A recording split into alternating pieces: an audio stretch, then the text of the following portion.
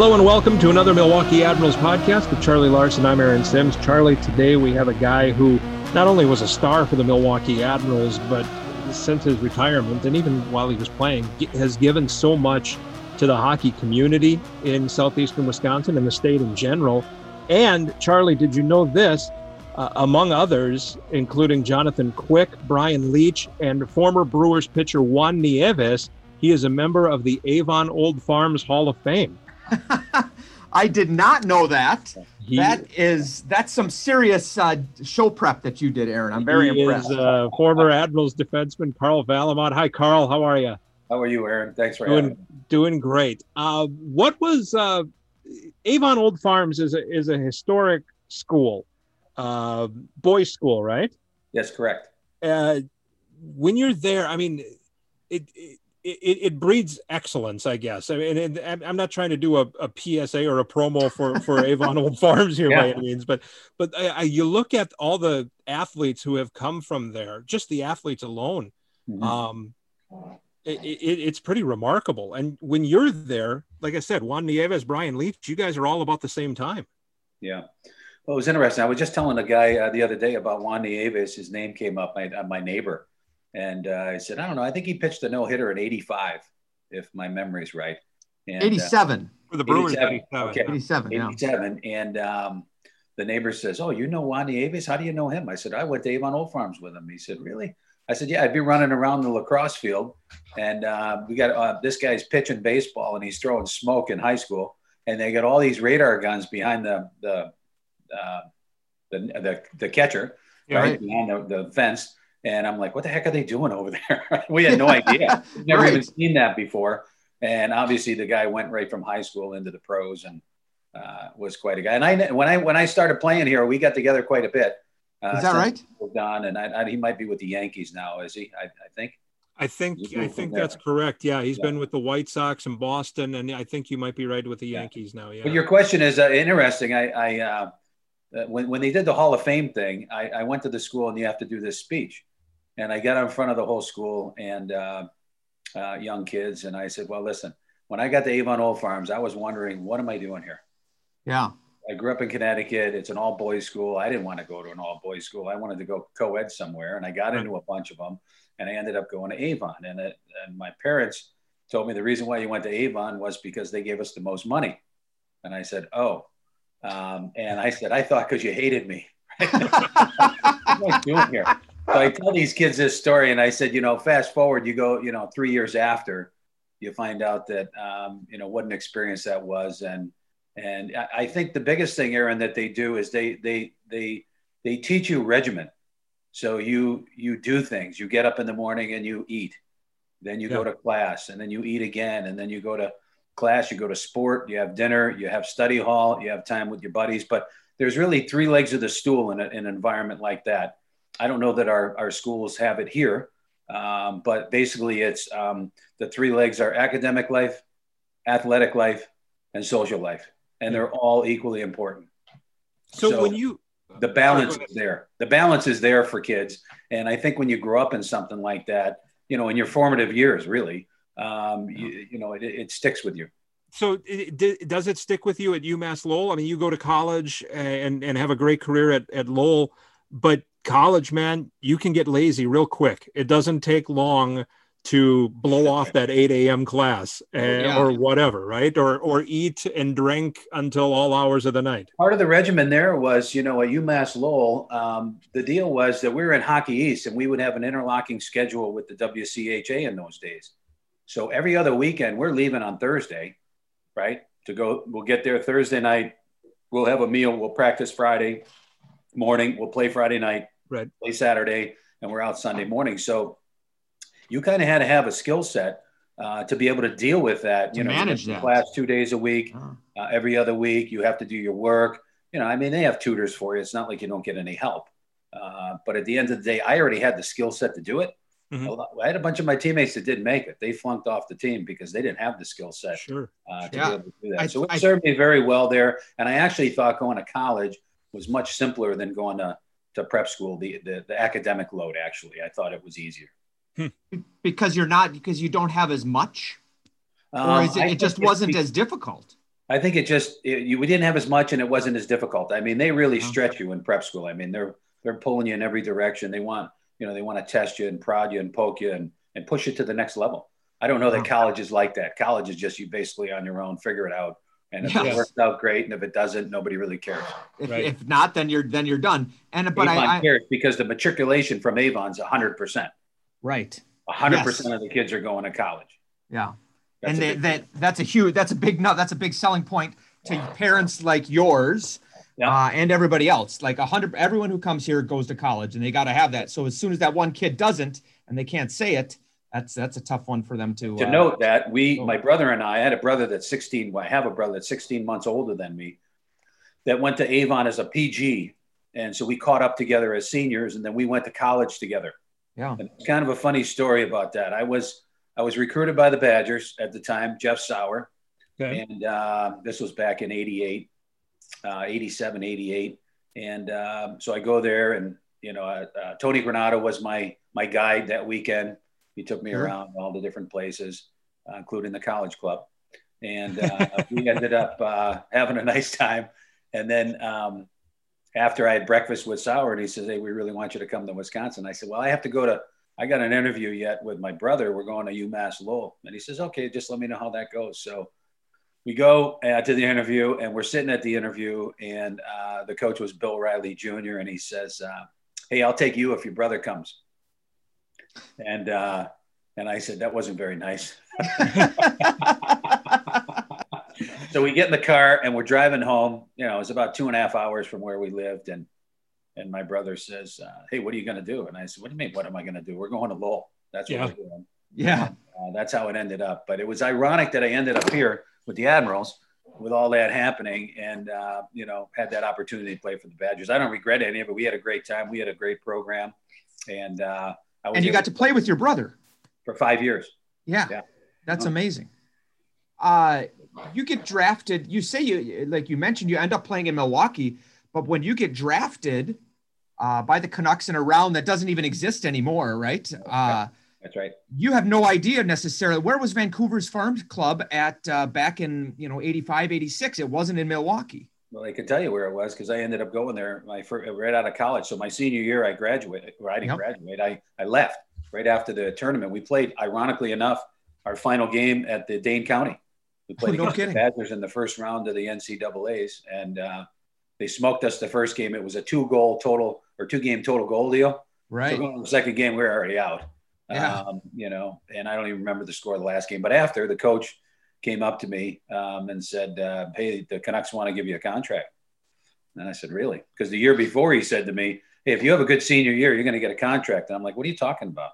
Yeah. "What do you mean I'm going to get a contract? What does that mean?" Right. I had no idea. We had no help. We had no mentors. We had nothing. And so that's what happened. They called me up. And so I flew right out to Vancouver, practiced with them for a bunch, and they were out of the playoffs. And so they sent me to Fredericton, New Brunswick was where it was. Sure. Yeah, absolutely. And the Fredericton, New Brunswick Express. There were some guys on. One of the notable guys was Claude Julien was on the team. Oh, no kidding. He actually played for the Admirals too, early in his career. This was the end of the road for him, though. He was pretty much done. And but they had a nice team, and so in those days they were always co-opted, the farm teams. I think they were with Quebec. That's who Claude Julien was with, Quebec. Sure. And so they had kind of a dual farm team. And then the next year was the first year of the Bradley Center. And so I go to Vancouver, and they sent me here, and I came here, and my partner that first year was Randy Boyd. It's still a good pal of mine. Sure. And, a hell of a nice player. And it's kind of nice. I just give the puck to him and let him go. We just talked to Randy Boyd on the radio show, and a little more about, with him about the Admirals in a second, but he was the coach, and you played roller hockey in Chicago for a couple of seasons, and he was the coach of that team for 1 year. Okay, right. What is? I'm fascinated. I have a buddy who played in the roller hockey, Rob Andringa. I'm sure who you knew. Robbie Andringa played, and he told me some great stories about being at the rink against Brian Trottier, and I mean, just amazing stories. What was roller hockey like for you?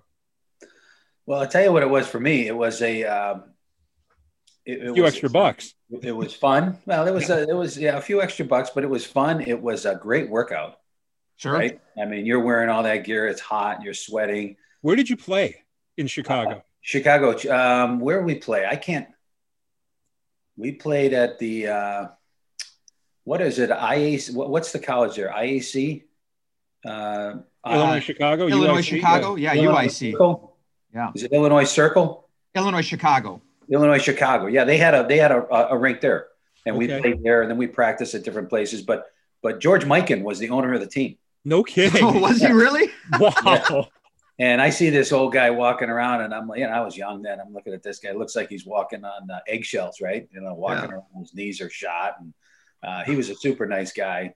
And, he's just doing it for fun. And he had some other guy that he had kind of running the team. But the thing that I found about roller hockey was it was super frustrating because you're just so limited. In those days, you couldn't really stop on the wheels like they do now. Right. So you're circling. And the funniest thing of it is, and Randy would have seconded this. So we get back into the hockey mode, right? We go to training camp. We start getting ready for training camp. Actually, we practice at Eagle Park and getting ready. And coming off roller hockey, you'd start backing into the goalie because you got no sense where you are. Right. You can't stop. And the goalie's like, what the hell are you doing? So it was fun. We had, Eric Morano was a guy that, he's in town here. And, yes. He's given back now coaching the Whitefish Bay. And he was a guy that was on the team. And, we had some fun doing that stuff. But the way it ended for me was I could tell you, I was at the Kiel Center playing against a St. Louis team. And I had scored a couple of goals. There's a lot of goals scored in roller hockey. Yes. Right. I had scored a couple of goals, and I'm going back to the bench, and all of a sudden my arm just starts, it's on fire, burning. And I go, some guy just two-handed me across the back of the arm, going to the bench after a goal. Yeah. Broke it right in half. Really? Broke my arm right in half. I had to go to surgery in St. Louis, and I go, that's the end of that. And no kidding. The guys playing in that league that were, they played in the minor leagues, and they're making no money, and they'll kill anybody for $50. And I'm like, I don't need this. I'm still playing hockey for a living. I don't need this. So exactly. This is fun. This is summer. This was supposed to be fun, not that. And so that was the end of it. It was a good ride. Well, we did it. We made a few extra bucks and we played for the Chicago Cheetahs. It was kind of a cool thing. Yeah. That first year of the Bradley Center, coming off the worst year in Admirals history, which you probably didn't know a lot about it. You probably heard about it. Phil almost died, obviously. Yeah. But I'm not sure what it was like for you playing and what kind of arena you had at UMass, but then to come into the Bradley Center, which is literally the at the time, probably maybe the best arena in the country, playing to fit 15,000 people every night on an unbelievable team. Yeah. I look at the stats on here and it's just ridiculous. Yeah. And it just must've been a blast for a guy who's 22 years old in a nice big in Milwaukee, which is a great city, as you obviously you must have just had a blast. Well, I did have a blast. And ironically enough, coming from the East Coast, I had no idea where Milwaukee even was. Right, flyover country. Like, where's Milwaukee? Where's Wisconsin? I don't know. Yeah. And so end up coming here. I remember going to the rink. Rick Lee was our coach. He was a really nice guy.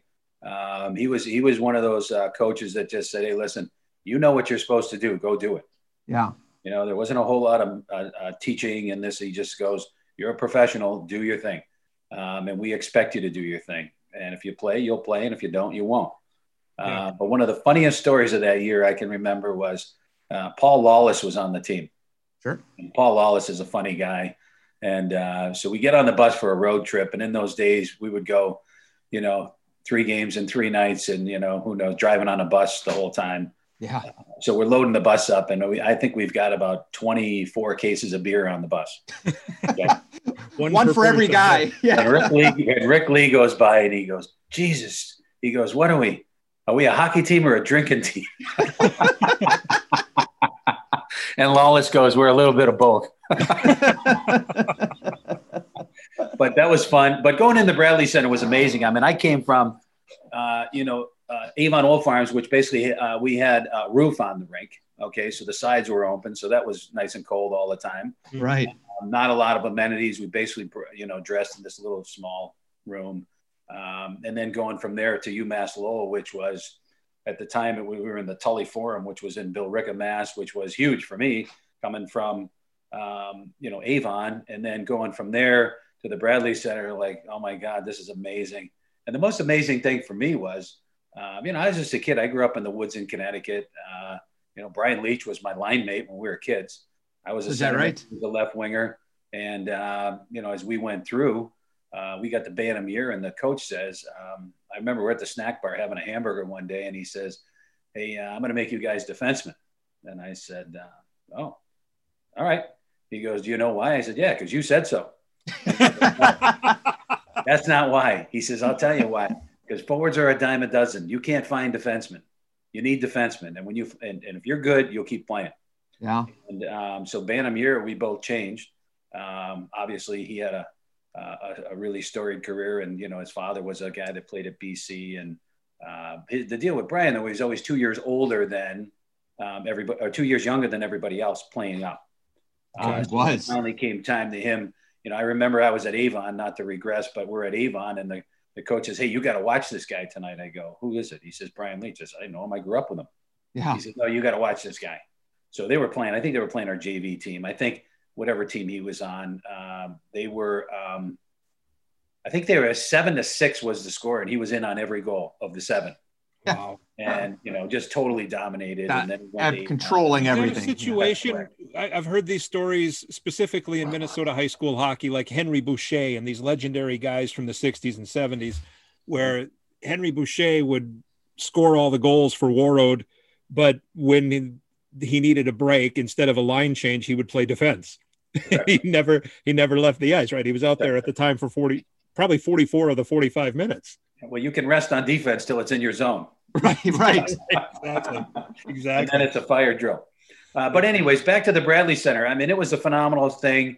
I still say this to everybody that'll listen. I'll say it again today. Mike Wojciechowski had the best marketing deal in the history of sport, where we went to the Hyatt after games, and we were able to go in there with anybody we wanted, and it was carte blanche. Really? We wanted, yeah.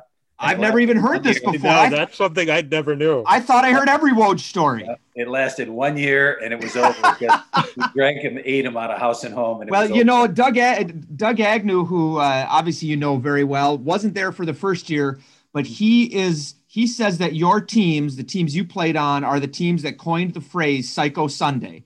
Because it was you, like you said, you play at 3-3. You played Friday, Saturday, Sunday afternoon at the Bradley Center, and then let's go have some fun, boys. Gloves were off after that, that's for sure. And we did. Yeah. We had a lot of fun in those days. I'm not so sure they have as much fun as we did.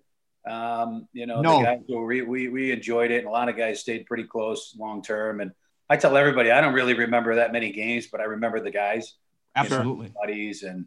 I tell the same thing to the kids I coach high school. I mean, this is a great time in your life. Enjoy it. If this is a job, you got problems.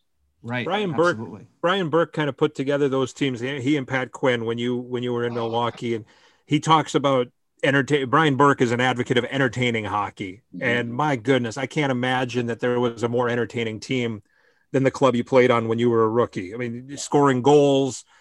You had probably 7 guys that had 200 penalty minutes or more. Right. Ronnie Stern, Tim Moley, this ridiculous. You talk about a show every night. Randy Boyd, who you just mentioned. Yeah.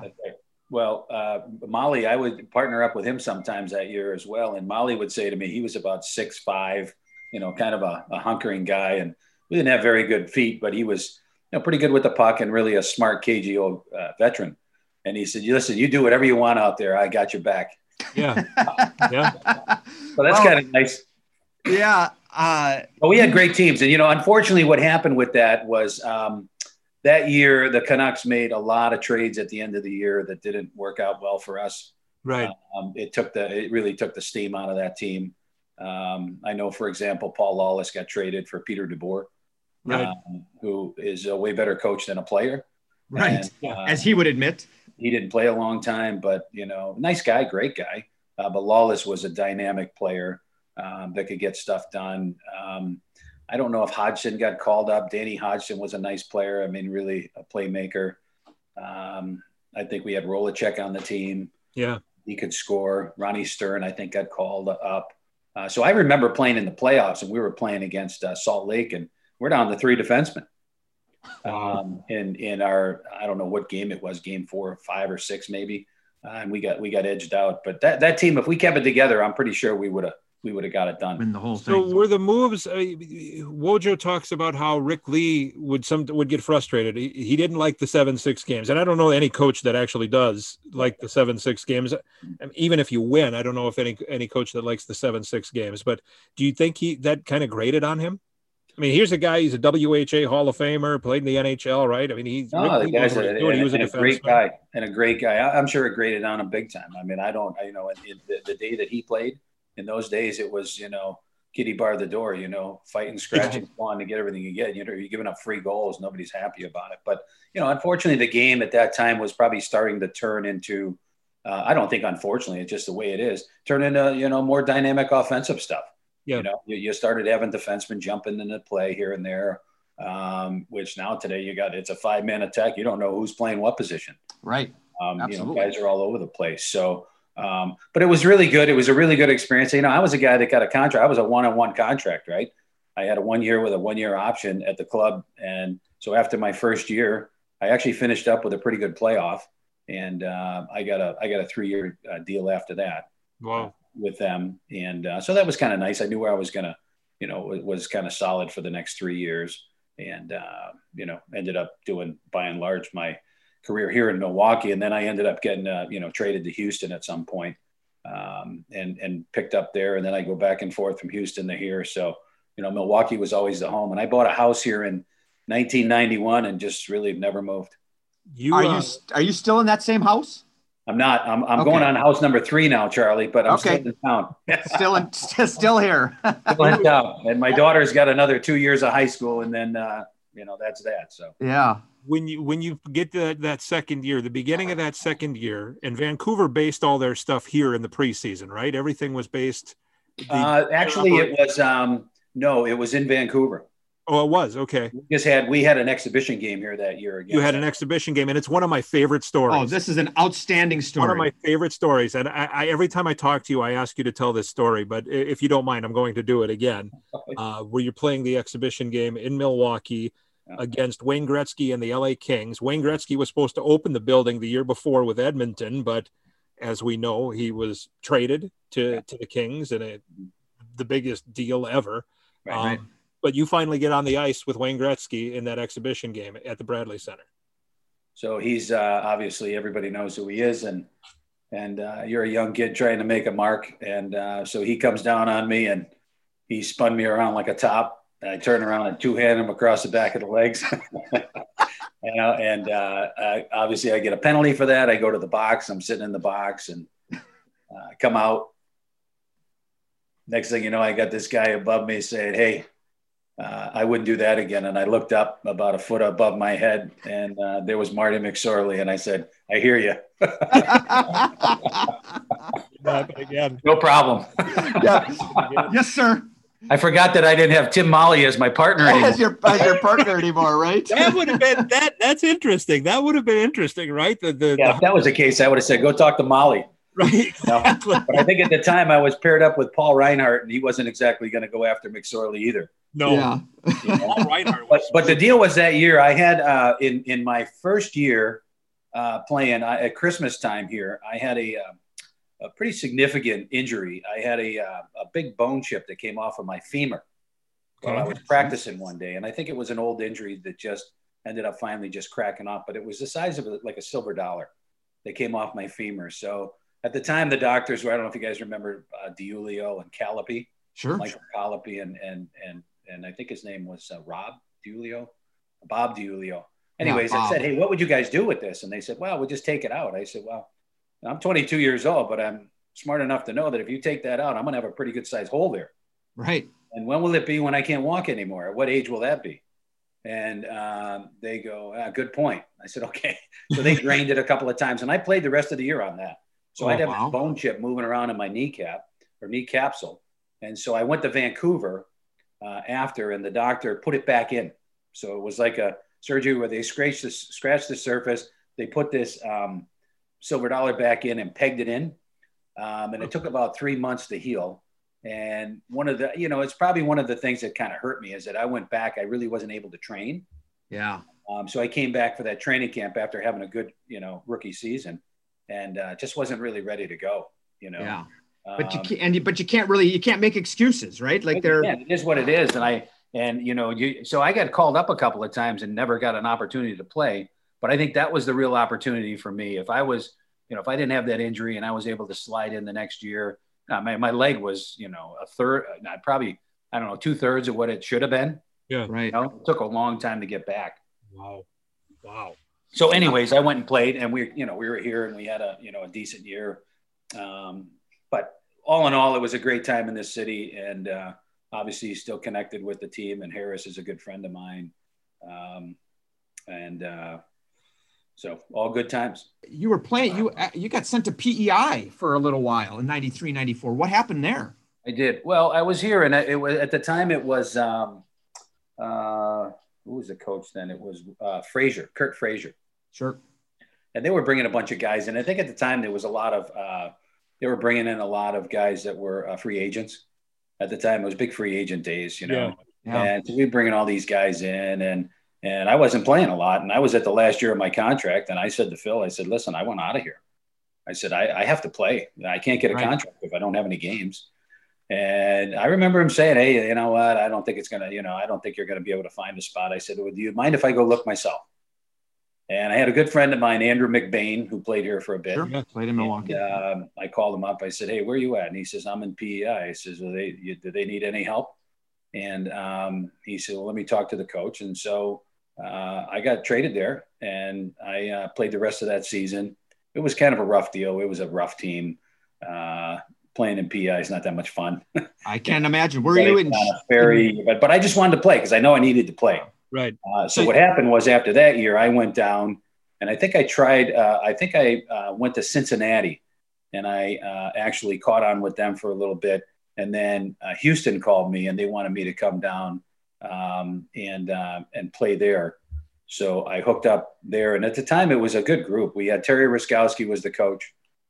Dave Tippett was a playing assistant, and Scotty Arneal was a playing assistant. Sure. And a lot of my old buddies are on that team. Curtis Hunt from the first year here. Yep, from Milwaukee. We had a bunch of guys there. So it was really, those were really 3 fun years that we had. And, we played a lot of golf because you can there. And it was really some good times. And then at the end, I just decided, you know what, I'm so beat up now. I gotta go somewhere where I can actually get away from guys that are going to try to kill me. Right. And, so I went to Germany, and the first year I went, I had post-concussion syndrome. So I was beat up with that. Didn't last long. And then I came back and did a little rehab stint in Denmark, and then went to Frankfurt and played a little there. And that was the end of it. And then I had another contract to go to Frankfurt, and I ended up getting a job. And I told my wife, I'm done. She goes, what do you mean? I want to go back to Europe. Yeah, right. Let's go live in Europe. I have to go back to visit, I said, because I can't do it anymore. Yeah. I said, my body says no. I'd love to play, but it's just not going to work out. Sure. I had like 3 concussions in a row in Houston, and they weren't good. Yeah, that's tough. You get bumped and you're out. And that's before they really knew what was, how bad concussions were for you and what the proper protocol was. You just don't, You can't, now you don't shake them off, right? Back then it was like, you might miss a shift. And you get get the cobwebs out, and you're back on the ice. That's how it was, yeah. And I don't know if we're any worse for the wear. I don't know. I that one year was kind of rough. The problem with concussions is you just don't sleep, right? Wow. So you're not getting any repair sleep, and you wake up, and you could be in bed for 10, 12 hours. You wake up and you feel awful, like you never slept, because you really didn't. So there's a protocol for it. They get guys back pretty quick now. But I tell people it's like taking your computer, drop it on the ground, and see how good it works. Yeah, right. And it is. That's your computer. Yeah. Computer. Yeah, exactly right. So many, in your time in Milwaukee, there's so many amazing names that just jump out as Admirals legends. You never played for him, but he was the GM the whole time. And I'm sure you got to become good friends with him. It was Phil Whitliff. Just give us what it was like Phil, sort of as your boss. How was he as a GM? We've heard about him as a coach a lot, but not so much as a GM. Well, I thought he was good. His job was to, put together a team that could be competitive and win. And, I think in the days of, affiliations where you're basically getting your players handed to you, the GM job probably wasn't that big of a role. Right. More of just kind of a overseeing things. But when they started with the free agents and they're independent and putting together, groups of guys, I think, like bringing in a guy like Tony Herkus. I know he brought in like Mike McNeil, who's a really good guy. There's just a lot of good players that he brought in. And I think he did a great job. I know the ending was a little different for him. At the end of the day, I thought he was a great guy. I see him every now and again. I know he's that accident's really taken a toll on him as time's gone on. But he's really good. He was great for the community. He was a fun guy. We would do a lot of fun stuff. He would just on a whim say, "Hey, let's go over to, Buck Bradley's or something and have lunch." Right. I'm buying. Yeah. Or after a practice, let's do a shootout, and the winner gets whatever. Right. So it was, he put some fun into it. One of the funniest stories, you guys have probably heard this, but, he was coaching, he would be wearing the gardening gloves. Yes. And, we're out there, and we're all pretty accomplished hockey players. And like, what the hell is this guy doing with gardening gloves on? So I don't remember who did it. It might have been Dave Mackey because he's a funny guy. I think he actually wrote CCM on the back of his gardening gloves. He wrote it on the top. Yeah, he wrote it on the top. Right. Yeah, and he'd come out and everybody go, "Oh, those are nice gloves. Geez, can we get some of those?" What's funny is 5 years later, right when I started, 5 years after that happened, after your last season in Milwaukee, I started working for the Admirals, and I was visiting. Where my wife and her friends were in Notre Dame, and they just happened to be the alumni hockey game that day. Yeah. So Phil, he's my new boss. He makes me go, basically. He's like, "Oh, you got to go." So we showed up. He's wearing the gloves, and he says, "Hey, do you like my new gloves? They're from CCM." And so I had no idea, but I had never heard how that. I figured he wrote that on there, but it was actually Dave Mackey. That's Dave Mackey. So a funny story. We had a guy that coaches with me at Arrowhead, a guy, JJ Kaler, who was a nice player in his day, and he'd wear gardening gloves. So obviously we put CCM on those. On those, yeah. You mentioned Phil as the GM, but when your time in Milwaukee, you had a different coach every year, didn't you? Every single year. Yeah. That's crazy. Yeah. That's kind of tough, actually. You go through a lot of coaches and, you don't know what they're looking for and, what style of play they like. I was kind of a guy that liked to jump up in the play and get in the offense and chip in. And some guys were looking for more defense. But, we had Ron LaPointe my second year. Yeah. Who was pretty ill actually at the time. I think he was fighting stomach cancer. Right. I think, I think Ron Wilson was actually his assistant. Correct. And then we had Mike Murphy, who was a super guy. You had Jack Mack, right? You had Jack Mack. Oh yeah, I love Jack Mack. Yeah, that was my second year. He was great. That guy he was an old school throwback guy that liked to have fun and. He was great, and I kind of knew of him, and we had a little connection because I think he played for the Whalers for a little bit in the day. Anyways, really good guy. I think he spent some time in the East Coast, so we had some good conversations. But yeah, we're all over the map, and again, that's kind of hard when you got a different coach every year telling you different things and what he's looking for. If they were all like Rick Lee, Aaron, and they just said, what your job is, go do it. Right. That would be simple, but that wasn't the way it was. So you stay in town and you start coaching kids. Yeah. And it's how long were you coaching kids before the high school situation occurred for you? Not that long. I mean, I retired from playing in '99, and that spring is when I retired. I was when I got the job, I was going to go back to Frankfurt, Germany. So I retired and. I called Mike McNeil, a buddy of mine, said that he was looking for a coaching job at Arrowhead High School. And I said, "Where the heck is that?" He said, "Oh, it's in Heartland." I said, "Where's that?" Yeah. He says, "It's out by Waukesha." I said, "Oh, okay." So he was telling me the story of this guy, Don Mullet and the Bradley Corporation and the school and how he donated a rink and we're at some party. And I said, "Well, good luck with that." And so next thing you know, Mike's going back to Germany. He didn't work out an arrangement to do it. And I said, hey, what do you think if I call those guys? He goes, go for it. So I called Don Mullet's office, and I get the secretary, and she says, who's calling? I said, Carl Valamon. She says, who are you? I said, it doesn't matter. I need to speak with Don Mullet because I hear they're looking for a hockey coach for the high school team. Oh, hang on a second. I'll patch you in. So I get patched in, and the lady, Don, says, hello, Don Mullet. And I said, hi, it's Carl Valamon. Who are you? I said, doesn't matter. I hear you're looking for a hockey coach. He goes, as a matter of fact, we are. We have this conversation. It comes up, Mike McNeil. Mike and I used to room on the road when we played here. Oh. So I said, I knew Mike McNeil. He said, well, if you're anything like Mike McNeil, we should have lunch. I said, I'm nothing like him, but we should have lunch anyway. Yeah. So we go out and have lunch. And about 2.5 hours later, he says, I think you can be a guy that can help our program. And so then I had to go through the school and all the parents and all that crap. Sure. So I did it. And the whole idea of it was to give back. I was a kind of a lucky guy. I got to play a lot and a long time. And I wanted to be a guy that was able to give back and actually mentor kids. Hockey's easy for me. Mentoring kids and helping them navigate life and the details that you got to take care of is the challenge. One of the great things when you have the experiences that you've had and the number of coaches that you've had, one of the great, I say to a lot of people, when I see people that do internship after internship after internship, or they don't work because they're not finding the job they want, there's such a value in working and figuring out what you don't want. That's right. And I think when you work with a coach, you can filter out what you don't like about that coach to translate into how you want to coach in the future. That's so correct. And I even do it with the company. I sit with the employees and I say, there's some behavior about, why are you approaching that like that? Would you do that if you were coaching? Because a lot of these guys coach with me and they go, no. I said, well, why would you do that here in business? It's the same thing. Yeah. But you have to have the same mentality. And, the world's changed, Aaron, right? I mean, when I was young, the coach would yell at us and give us a boot in the butt and you'd go. Right, exactly. Today, if you yell at a kid, they crumble. Right. They don't want to hear that. That's not, they didn't grow up like that. They don't know what that means. You actually gotta, you gotta coddle them and kind of pull them along a little bit and just talk to them.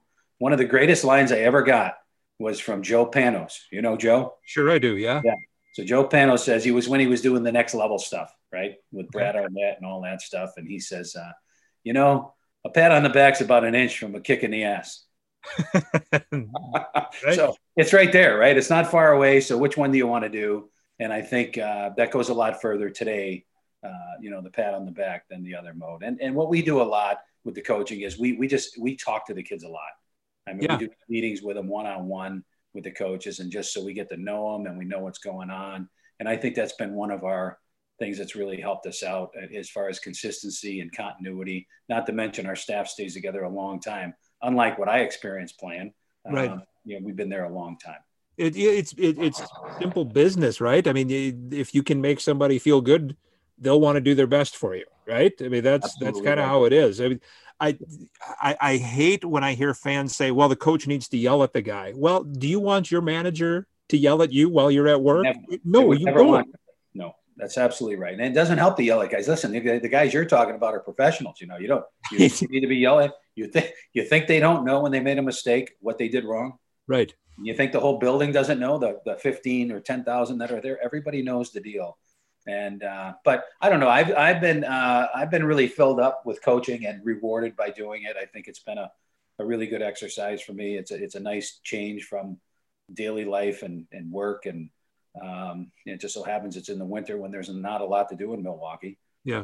I don't know that I could coach a summer sport, Aaron. I don't think I would have the stomach for it when it's nice out. I'd rather go golfing. Yeah, exactly. Well, yeah. And could you coach golfing? I probably could. Yeah. I don't know. I know enough about it. I don't know if I'd be a great technical coach, but I think on the mental side of it, just keeping an even keel would be a good thing. Yeah. Yeah, no doubt. What, how much longer? I mean, what's your future? How much longer do you think you want to coach? Well, I don't know it's going to be that much longer. I've got, my daughter's going to be a junior next year, and she'll be moving off to college. And I think it's probably time to spend some time with my wife. And she's been a real trooper in letting me kind of do my thing and help out. And she gets it. She's aware of what's happening. But I just think it's probably time in life where we spend some more time together and maybe with our kids and whatever, if they have kids someday. And But it's going to be, I don't know, at that level. I did 4 years at Junior Admirals. This will be 17 at Arrowhead next year. Yeah. So that's 21 years of giving back. I think I've probably done enough. Yeah. Yeah. Your Arrowhead team in 05 was the first to make it from this area to make it to the championship game. Yeah. That team in 09 won the championship. And I bring those two up because I called games at those tournaments. Oh, did you? I did. Yeah. And it was so cool to see. And then I think the goalie from your 09 team went to play at MSOE, right? He's a coach for us now. He's a coach for us. And just to interject, one of the coolest things we have is we have 1, 2, 3, 4 guys that played for the high school team that coach. That's awesome. Yeah. So that says a lot, right? That they want to come and so the message has been delivered. And we have a bunch of kids that want to coach in the youth hockey. Get some of the parents, relieve them of it. If they'd like to be relieved, they probably don't, but have an outside coach for them. So that's all good stuff. And, so I don't know what really the future holds. I think, those were great teams. The team that won in 09, I mean, they were many amongst boys in that tournament and mowed everybody down. And we had some guys like Brian Berger and Davey Clark and McBride that really carried the mail. And then we had, Nick Cohn in goal, who was, you got a goalie that can play a puck. It's like a free out of jail card, right? Your defenseman isn't going to get wrecked. And so that's nice. It's like having 3 defensemen back there, actually. So that was nice. But, we're in an environment where we get what we get. We can't recruit. It's illegal. And we have to work with the guys we get. So we're pretty proud of the job we've done there and, really put Arrowhead on the map. No doubt. Took it over. That was just basically a pond hockey team. Right. That they cobbled together. And we got this fabulous facility that the Mullet family donated. And, what a nice treat that is to walk into. And I remind the kids every day. And then they built a locker room for the kids. The boys and girls got one. And so they got this fabulous locker room they go into. And I said, guys, I don't know if you realize, how all this happens, but you got to be respectful of it. This is a donation from a family on a public campus. And the guys that played before you built this locker room for you. You didn't do it, and you need to respect that and carry it on and leave it in better shape. Yeah. So the message, they get it, and I don't know. It's. I kind of wish I had those kind of messages along my way. Yeah. I'm not so sure I did, but I think they're good messages to give the kids. But I tell you what, Carl, when you think about it, in a way, especially in Milwaukee here, you sort of did because Phil stuck around, and Phil was very active in going out and speaking to as many people as he could and getting the kids on the ice and all of that. And Fred Berry and Cal Roadhouse and all these guys that have been around, Eve Preston, all these guys that have been around and stuck with the youth hockey, Wayne Caulfield, all these guys that gave so much back, yourself included. Yeah. Yeah. Well, I think it's a good thing. And I think that, I mean, I think Phil was a good role model. I think Phil was a guy that actually, he walked the talk. He went out and talked to people and he drummed it up and, he did his thing and he was a well-known guy. Obviously, he's, the Admiral guy. Mm-hmm. I think that a lot of guys probably took a piece of that away and gave back. But I think giving back is just an inherent thing that you have, that you get it. You have to get it. And I tell all my kids, I said, the day you arrived on planet Earth is the day you wake up and think about somebody besides yourself. Yeah, that's the day. And when you do, then you're here. Yeah. And they all get there at some point. Some are later than others. But that's really the essence of, if you ask me, life. I mean, you want to help other people. Sure. A couple more for you here. How good is high school hockey right now in Wisconsin? It's pretty good. I think it's come a long way. I mean, from the days when I started in 99, there weren't a ton of rinks around here. And I think as time has gone on, we've gotten more. And, there's a couple of dynamics, though, that I'm not so sure are great. You got the private schools, and then you got the public schools. Mm-hmm. And private schools can attract kids through school or whatever. Right. Public schools now we're doing the co-op thing, which kind of bothers me a little bit because I think that if you go out there and put a little bit of work into the youth hockey kids and the programs, you should be able to stay alive. I mean, in the day we had, Pius was a standalone team. Yeah. You had Catholic Memorial was standalone team. You had all these teams that were by themselves are all now co-ops.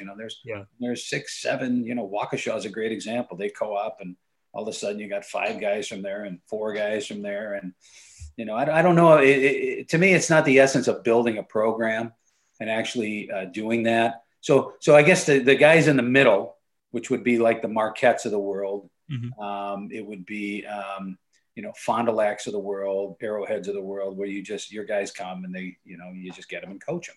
Right. There's really no way to go over and say, hey, we need a goalie. We got to go get one. Right. The goalie shows up or he doesn't.